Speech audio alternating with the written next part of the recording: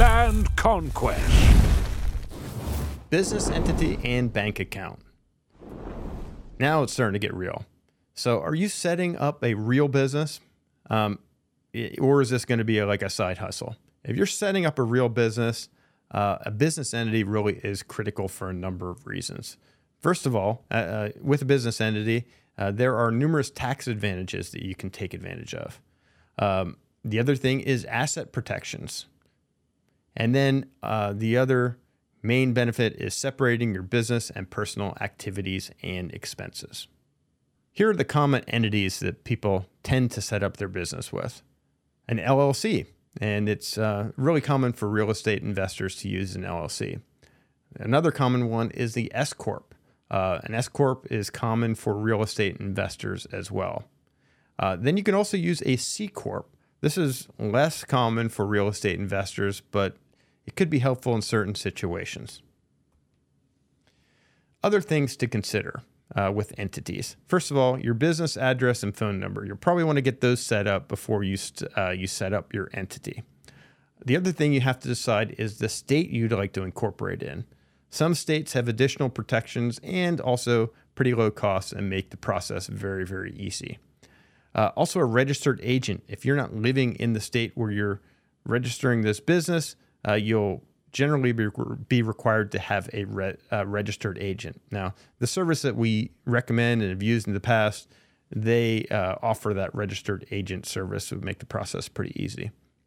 The other thing is that as you get more advanced in this, there are strategies where you can have multiple layers of entities. Basically, you have a holding company that owns other companies below that, which owns the asset. So specific LLCs that only hold title to some of these properties, if you like. But I don't know that a super advanced setup like that is necessary as you get going, but maybe as you progress in the business.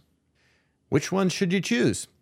First of all, I would definitely recommend that you consult an attorney, tax advisor, or both.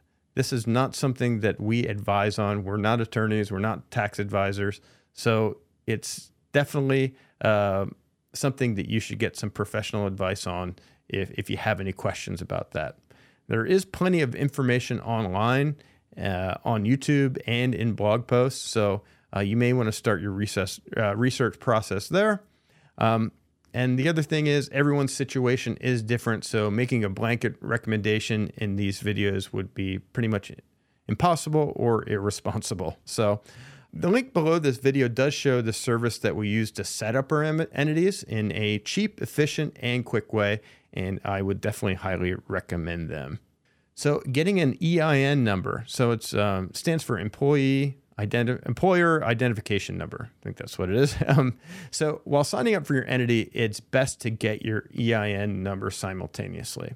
So the registration service that we recommend can do that for you for a small fee, and it's kind of well worth it.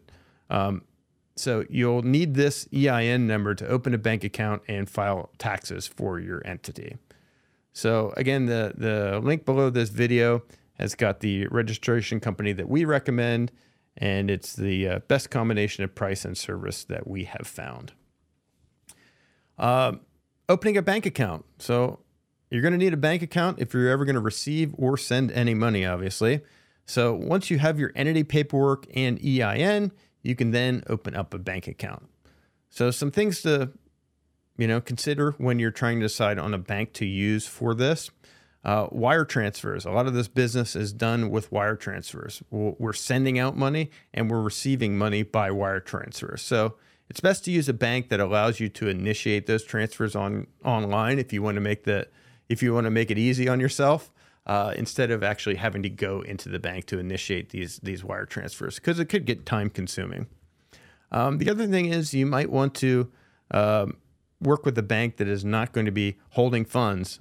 You'll usually receive wire transfers for your proceeds, but some settlement companies refuse to do that, and they will send you a check for the proceeds. So in those situations, you may want to ask the bank, are they going to be holding those funds for a certain number of days? So you don't want that to surprise you. And many times with a new account, they will require that, but you just want to know that going into the process.